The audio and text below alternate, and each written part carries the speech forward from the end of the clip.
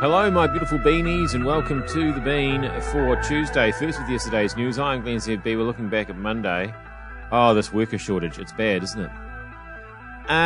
They're changing the inheritance laws, are they? What's going on there? We're getting more picky with our streaming choices, and Marcus talks about who he won't be watching on his streaming services. But before any of that, that's right, the Australian election happened over the weekend.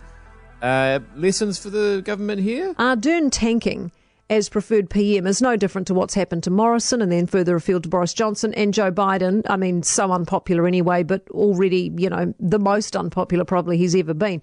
The popularity of leaders who've led through these times, who oversaw lockdowns and vaccine procurement, who exerted maximum control over their citizens, has plummeted.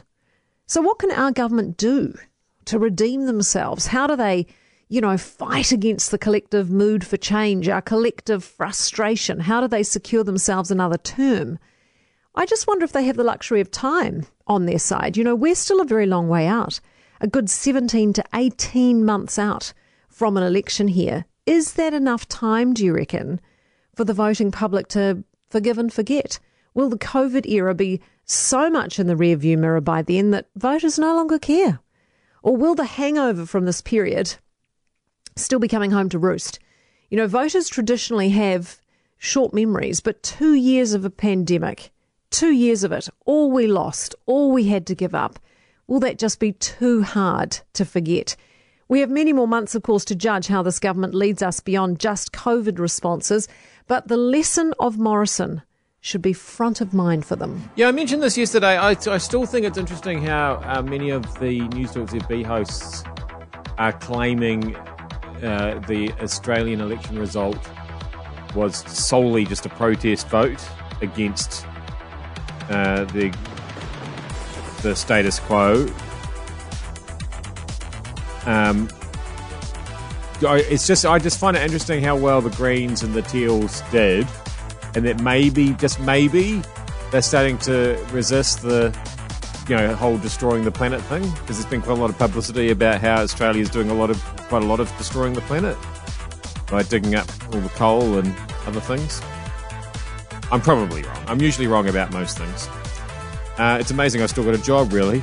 Or is it? From the sounds of it, from the messaging that I was getting from the government, they were kind of hoping that people would have this sudden transformation, that they could be raised up from intergenerational welfare dependency and drug abuse and suddenly, miraculously, find joy in stacking supermarket shelves or becoming a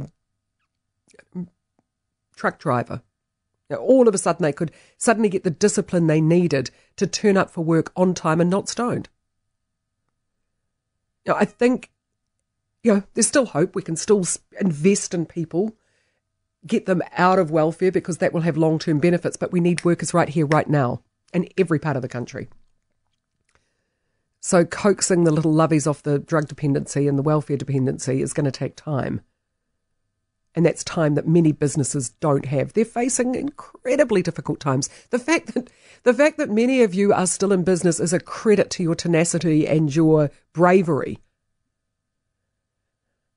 So you need support in finding people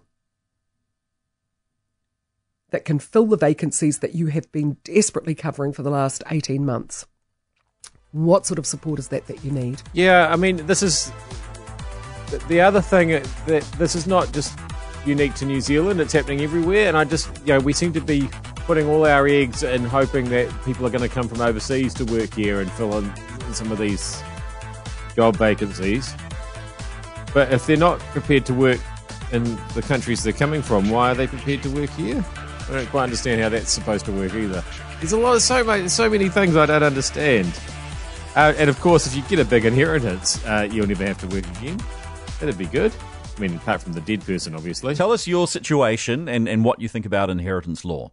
Okay, so I come from a family of seven siblings. And my father's a very rich man. Been married 3 times. My mother was his second wife. I wasn't aware that he was my father until I was 45 years old. Really? Yeah. No, well, I was sort of lied to the whole way through by my mother. Yeah. My mother and my grandparents. So what happened was I found out that he was my dad. I made contact with him and just wanted to spark up a relationship with him.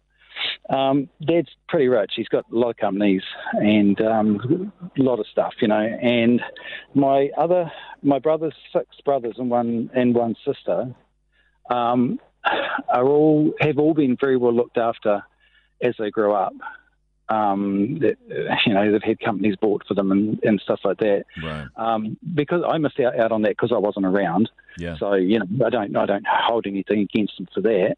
I just believe that from what my brothers have said and what Dad has said, that I've been cut out of the will only because I wasn't around for that period, of growing up. So I don't know. I don't understand inheritance law now at the moment, and I don't know what will happen when he does pass away. Yeah, it's a tricky one, isn't it? That whole sort of how much inheritance do you deserve? Are you supposed to get it just because you are related to somebody?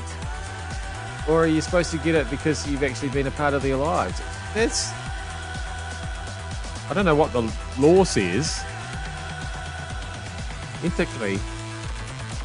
Oh, geez, that's tricky, isn't it? It's so tricky. I'm going to stop thinking about it and watch some mindless television instead. But I'm fussier than I used to be. Well, according to latest data. How did the other streaming companies shape up compared to Netflix?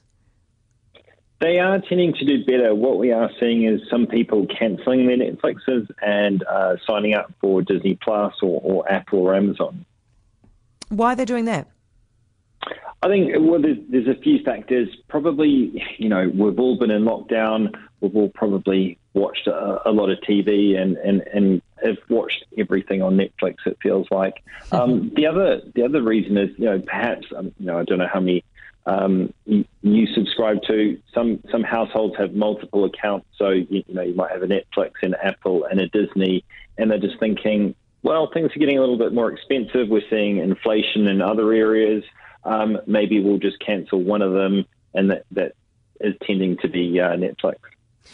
Is it because, Jeremy, quite apart from the fact that you might feel like you've watched everything on Netflix, for the longest time I have been just a little bit peeved at the Netflix offering, right? I am fully aware that in New Zealand we do not get the same offering as other parts of the world, and it kind of grinds my gears, and so I have a slight negative vibe about the thing. Are other people feeling like that as well, perhaps? Potentially. It blows my mind to think that people have watched everything on Netflix. And so that's why they're cancelling their subscription. Like, I literally just got round to starting to watch Squid Game the other day. I know everybody else in the world's already watched it. But, I'm now halfway through, but... What are these people... Have these people really got nothing else to do? I've got to say, there's a lot of stuff on Amazon Prime Video that sounds pretty good. If only you could afford them all, eh? Which one's Hayden Christensen on? Oh, he'd be on Disney Plus, wouldn't he, with all the Star Wars stuff there. Is Marcus a fan or no? By the way, to Colin Cantwell, the designer of the X-Wing and the Death Star, he has died aged 90. Also worked on 2001: A Space Odyssey. Got a degree in animation, also was an architect. Worked for NASA at the Jet Propulsion Laboratory, so pretty up for it guy.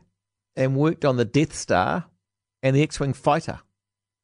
A dart being thrown at a British pub at a target gave him the concept for the X-Wing.